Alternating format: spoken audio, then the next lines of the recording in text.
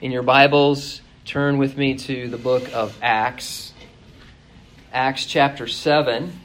If you're using one of the black Bibles that are provided, you'll find today's text on page 579. 579. Today's message is standing firm and dying well. Standing firm and dying well. Acts 7. We will read together verses 54 through the end of the chapter. And then we'll ask for God's help and look at this text of Scripture. Again, Acts 7, we begin our reading in verse 54. Hear the word of the Lord. When they had heard these things, they were cut to the heart, and they gnashed at him with their teeth. But he, being full of the Holy Spirit, gazed into heaven and saw the glory of God, and Jesus standing at the right hand of God, and said, Look, I see the heavens open, and the Son of Man standing at the right hand of God. And they cried out with a loud voice, stopped their ears, and ran at him with one accord. And they cast him out of the city and stoned him. And the witnesses laid down their clothes at the feet of the young man named Saul. And they stoned Stephen as he was calling on God and saying, Lord Jesus, receive my spirit. Then he knelt down and cried out with a loud voice, Lord, do not charge them with this sin. And when he had said this, he fell asleep. Lord, help us in these moments that we have together to consider your word. May we be taught by it. May we be changed by it through the help of your Spirit. We offer these things in Christ's name. Amen. It's estimated that more than 50 million Christians died for their faith during the Dark Ages alone. It's estimated that 1 million Christians died for their faith when the communists seized China. Thousands have died as martyrs in revolutions and civil wars in Africa.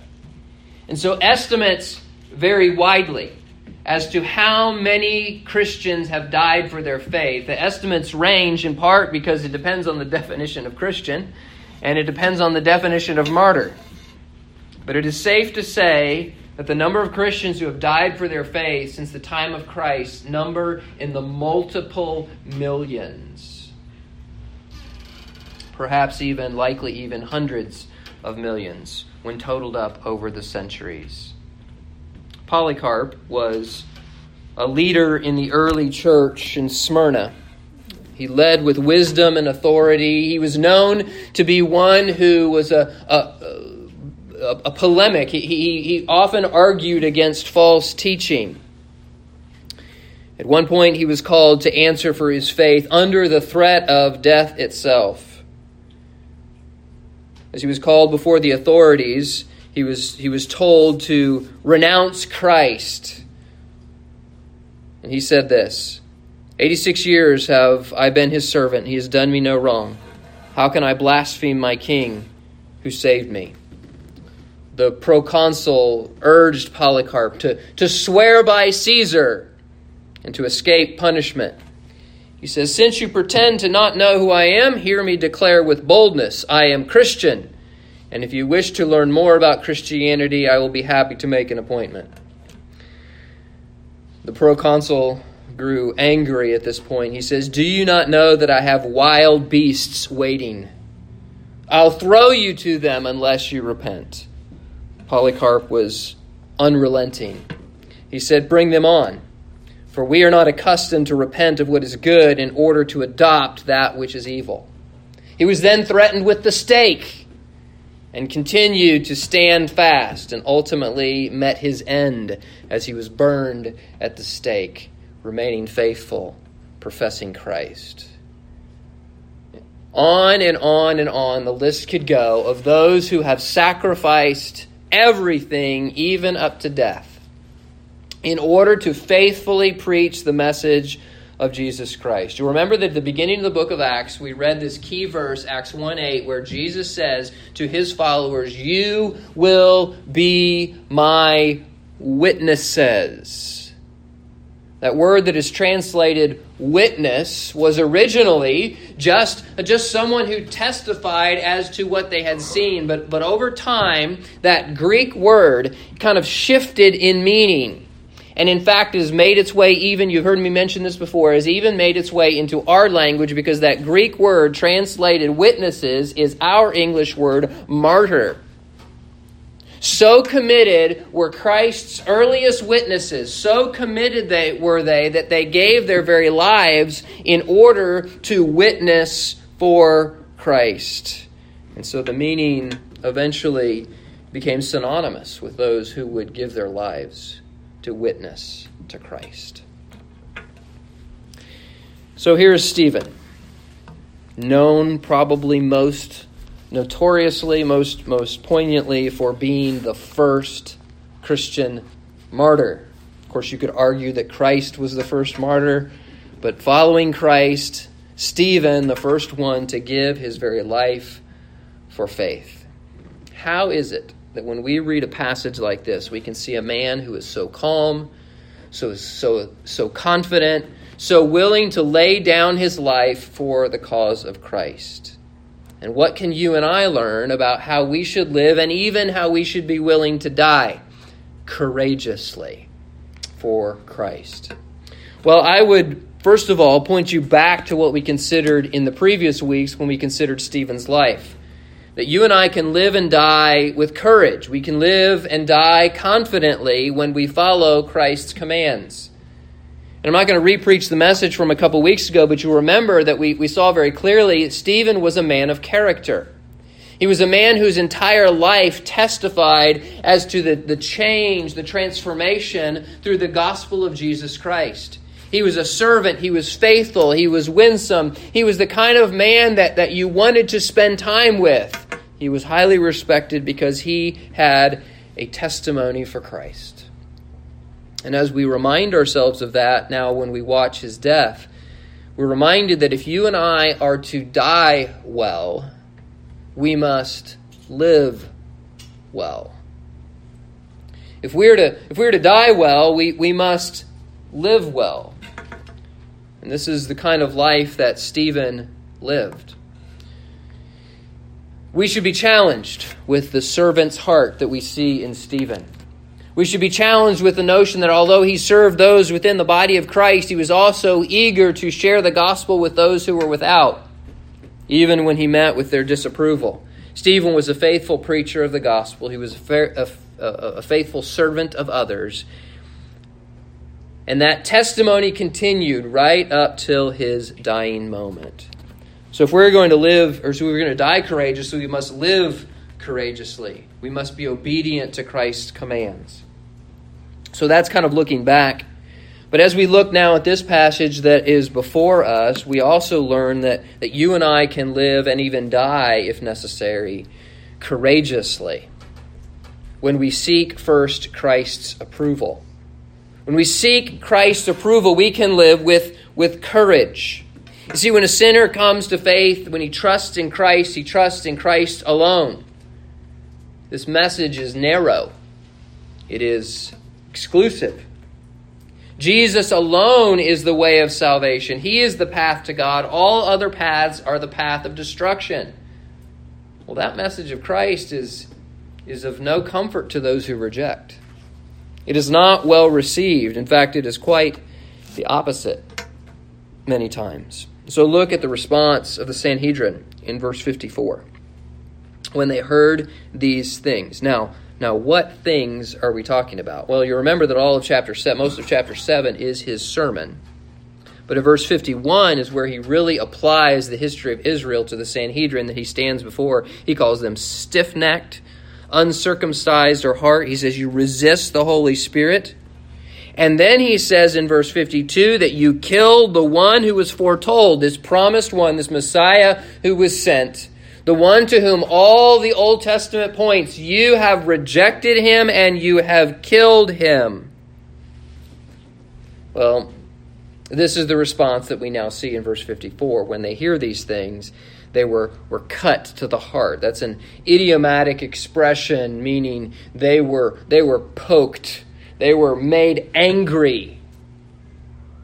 What Stephen said cut to the very innermost of their being and angered them greatly. And so then it says there in verse 54 as well, they gnashed at him with their teeth. Now, this might not be a current cultural expression, but I think you can picture what's happening here. They are so angry, they are clenching their teeth at him.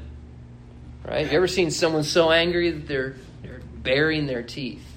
That's what's happening here. They stop their ears. They clench their teeth. They run at him. And the language that is here is not descriptive of a calm, deliberative body.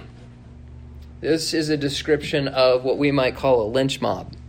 They are angry with him. So they gnash at him with the teeth. Verse 57, notice, they cried out with a loud voice. They stopped their ears. They rant at him. And literally the verb tense is they were casting him out of the city and were stoning him.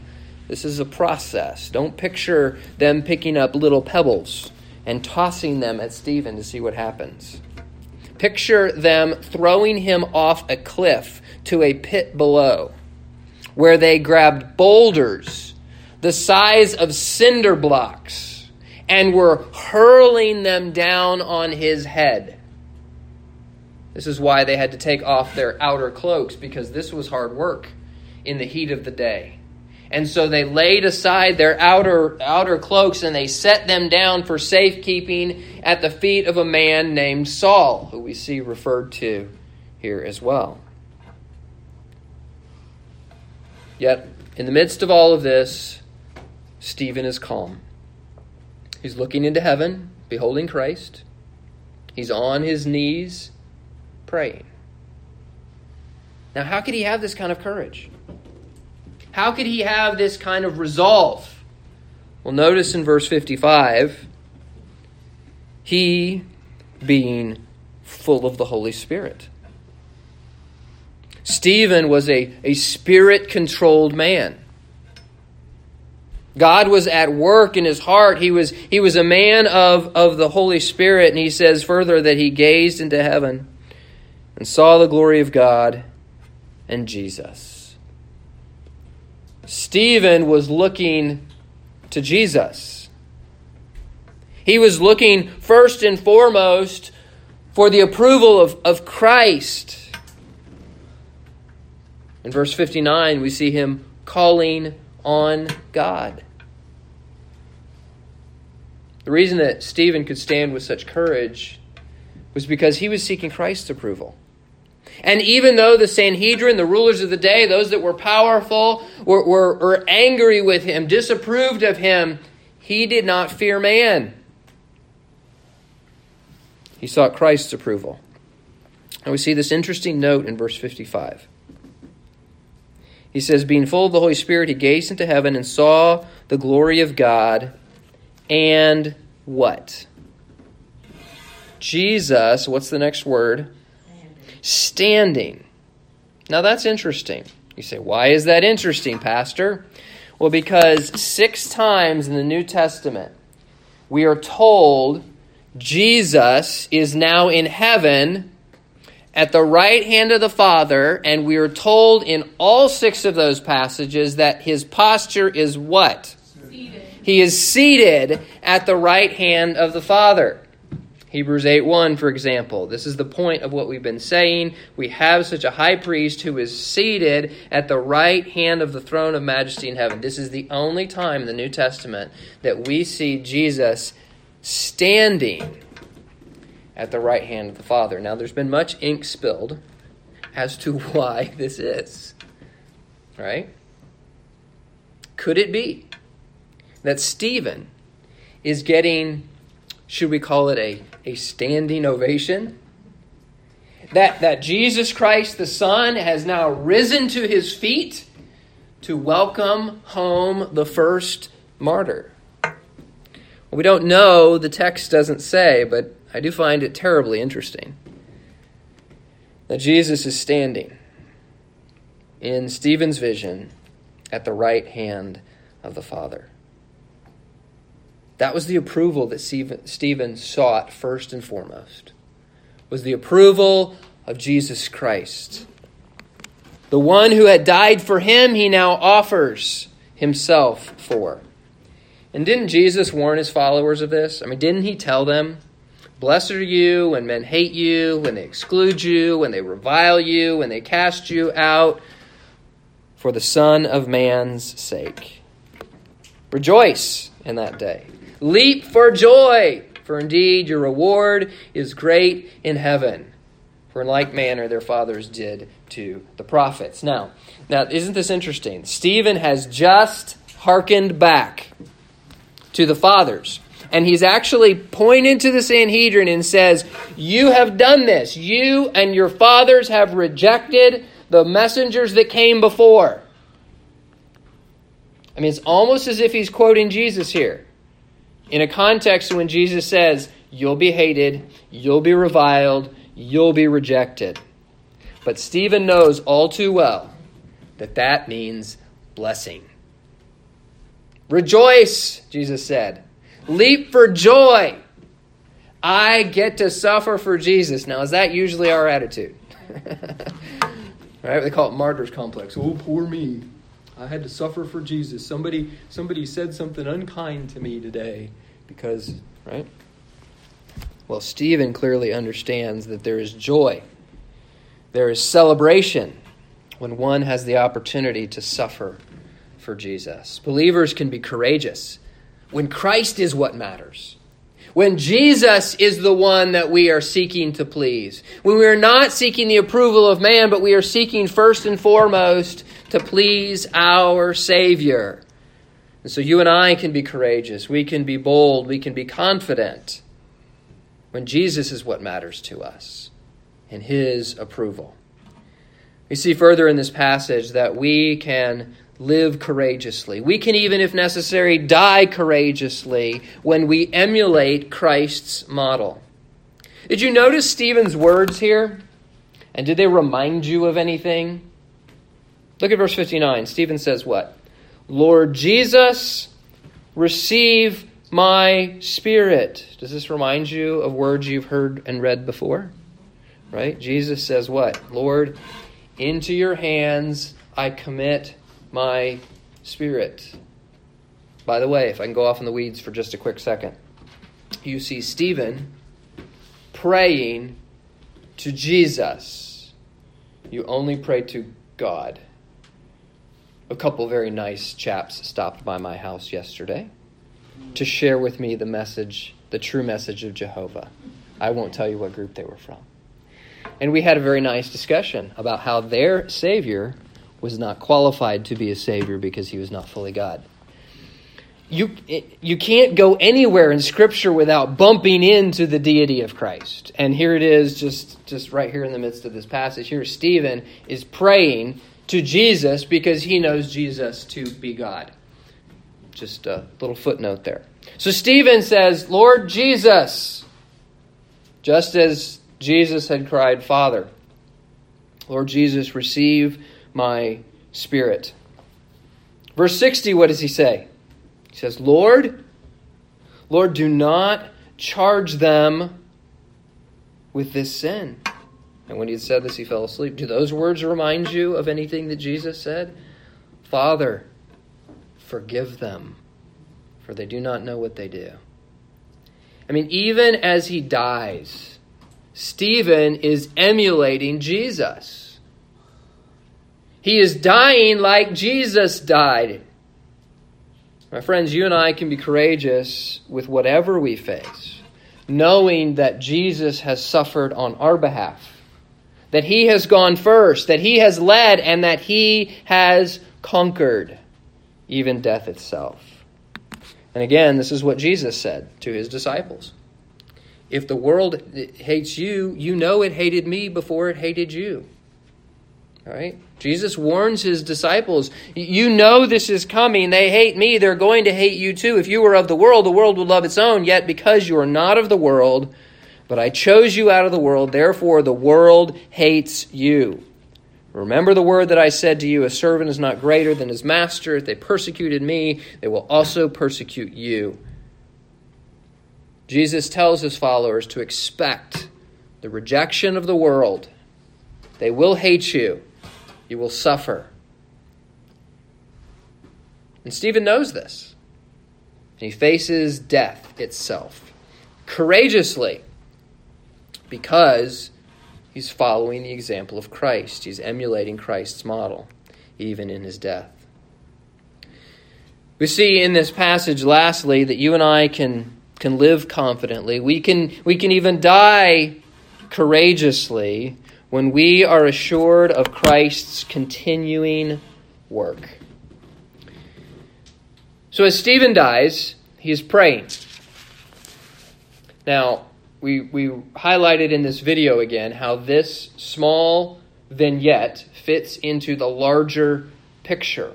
And as God writes a beautiful story about the gospel going out from Jerusalem, he includes foreshadowing. All right, did you see it? So here we are in chapter 7.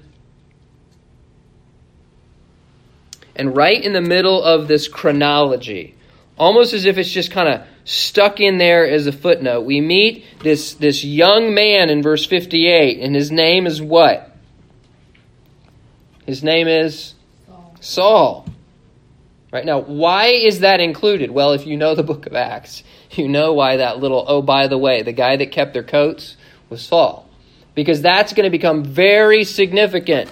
Even right here in the very next chapter, chapter 8, which opens with Saul. We're now in a transitional point in the narrative of Acts. So here's this first mention of this young man named Saul. We probably are most accustomed to calling him Paul. Some say his name changed. The more accurate reality is that Saul was his Jewish name. Paul was his Greco-Roman name. And so as he became the apostle to the Gentiles, right? He calls himself the apostle of the Gentiles. He increasingly became known as Paul. Be that as it may, we see here Saul Paul being very integrally involved in the taking of the life of the very first Christian martyr. Now, if you look at Romans 16:7, you don't need to turn there, but what you see is him referring to clansmen, fellow clansmen is the word there, who were in Christ before he was. Which is interesting. It's very likely that Paul had believing extended family.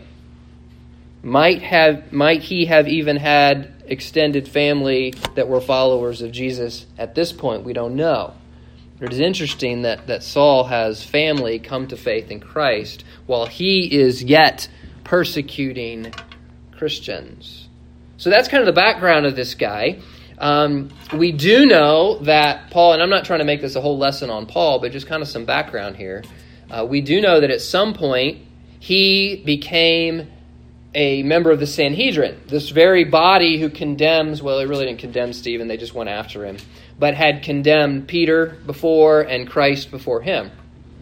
And so Saul becomes part of this body. Was he already at this point one of the young members of the Sanhedrin? Well, he would have had to been 30 years old, if that were the case, to be qualified to be a member of this body. But regardless, he was very closely connected because you'll remember that he was a student of Gamaliel. We met him already. He was kind of the driving force. He was the overseer, kind of the chairman of the board, if you will, of this assembly. So here is Paul watching all of this happen. And Stephen prays in verse 60, what? Lord, do not charge them with this sin. In other words, just like Jesus said, forgive them. Did God answer that prayer? In fact, he did. In the following chapters, we're going to see God do a work in this young man who was standing there to draw him to himself, to convert him miraculously to forgive him, even of the sin of stoning Stephen. I would just like to point out that this was a very significant event in Paul's life, Saul's life, that God would use. And it could very well be stated that Paul was the singular answer to Stephen's prayer. The fact is, we see this repeated over and over and over again in church history. That the death of a saint, the martyrdom of a saint, inspires, it motivates, it is used by God to draw others to repentance. I said before, sometime back when we were working our way through another passage in the book of Acts, that willingness to die for something alone does not prove it true. But if it is true, we must be willing to die for it. And if Christianity, if following Christ is true, what better example, what greater megaphone can there be than someone who is willing even to lay down their own life for the cause of Christ? And we see in church history over and over and over again. And so the early church leader Tertullian said it this way: the blood of the martyrs is the seed of the church. And we do not seek persecution. We do not seek opposition. We wish to avoid it if we can. But the reality is that the gospel will be opposed. And there is this way in which God uses persecution to amplify the message of the church, powerful as it is. There is a story told of 40 martyrs of Sebaste. They're sometimes called the Holy 40, who went together as a band to their death in 320 for the Christian faith. The ruler at that time ordered that those who profess Christ, even within his own army, must be killed. And so their military leader ordered them marched out on the ice, that they might freeze to death. And he invited them to return to the shore upon denouncing Christ. It was very simple. You go out in the middle of the ice, and you will die. If you wish to renounce Christ, you may come back to shore. The story goes that of these 40 soldiers, the night wore on. The song that they sang grew weaker and weaker, and finally, one of them trudged his way back towards shore. The song changed from 40 soldiers to 39 soldiers. So inspired was their leader with their patient, fervent following of Christ that he himself went out on the ice to return the number to 40. And they have become part of Christian stories for centuries. As is the nature of ancient tales, some of the details may not all be accurate. But we do know that of these 40, there were multiple more who sacrificed themselves for Christ, who were willing to give up their own life. The classic early Christian work, Fox's Book of Martyrs, delineates one after another those who gave their name for Christ. In modern day, perhaps the most known martyrs in modern times are those that sacrificed their life on the shores of Ecuador, of an Ecuadorian river. The most known are perhaps Jim Elliot and Nate Saint. There were 3 others who died alongside of them. They had made overtures to a native tribe and believed that they were being well received. And upon landing and trying to take the gospel to these natives, were tragically killed by 10 of the warriors that they met there.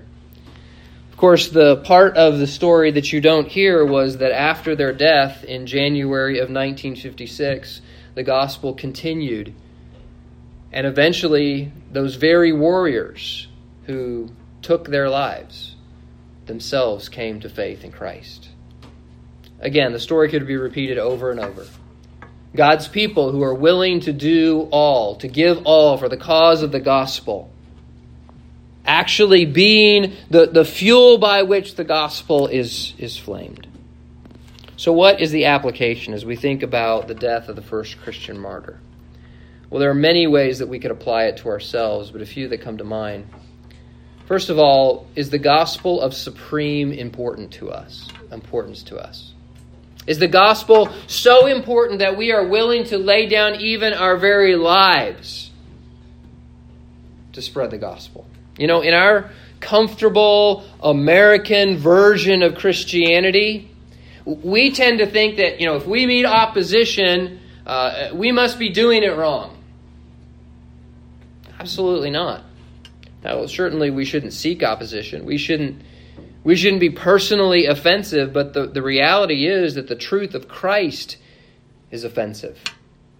Is giving the gospel to others more important to you and I than being frowned at, being called names, having a door closed in our face, being mocked, losing our job, even death itself? How important is the message of the gospel? Or are we dissuaded by telling the truth of Christ to others by so much as a smirk? Well, when we look at someone like Stephen and all of those who have followed down through the centuries in his example, may we be emboldened. May we realize that the gospel is of supreme importance. How would you react, for example, if someone said, I believe that God has called my family and I to be missionaries to such and such a field, and that field is known for violence against Christians? Would we be quick to say, or even if we don't say, to think, well, I'm not so sure that's God's will? Right? That seems like a closed door to me.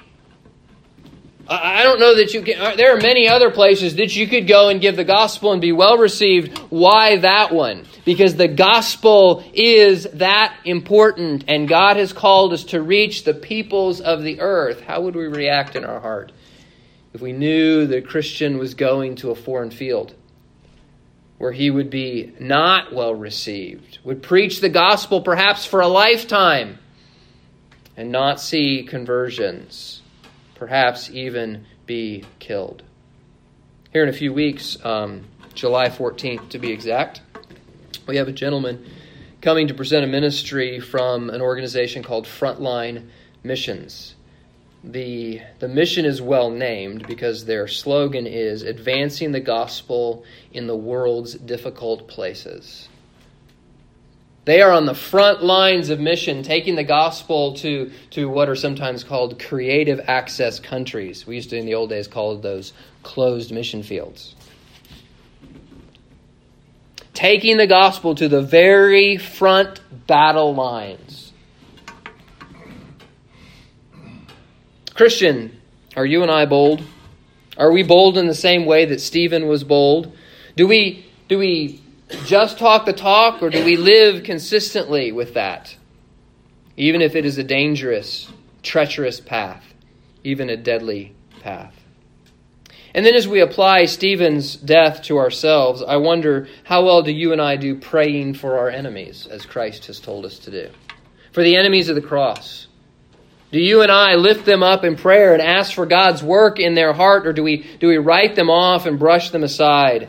How do we treat or think about or pray for those that would do us harm or mistreat us in some way? Stephen prays, Father, forgive them. Lord, do not lay this sin to their charge.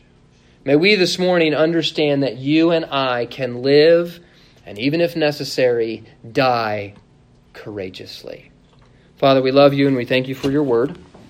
As we have considered this morning, we pray that you would continue to use the message of Stephen, even in our own hearts and our own understanding. Weave it deep within our souls that we must give the gospel to others, just a moment, I'm going to conclude in prayer, but before I do, I want to give you a moment to quiet your hearts before the Lord. In this time that we have together to confess sin and to commit to Him in accordance with how the Holy Spirit has worked in your heart. Let's pray together.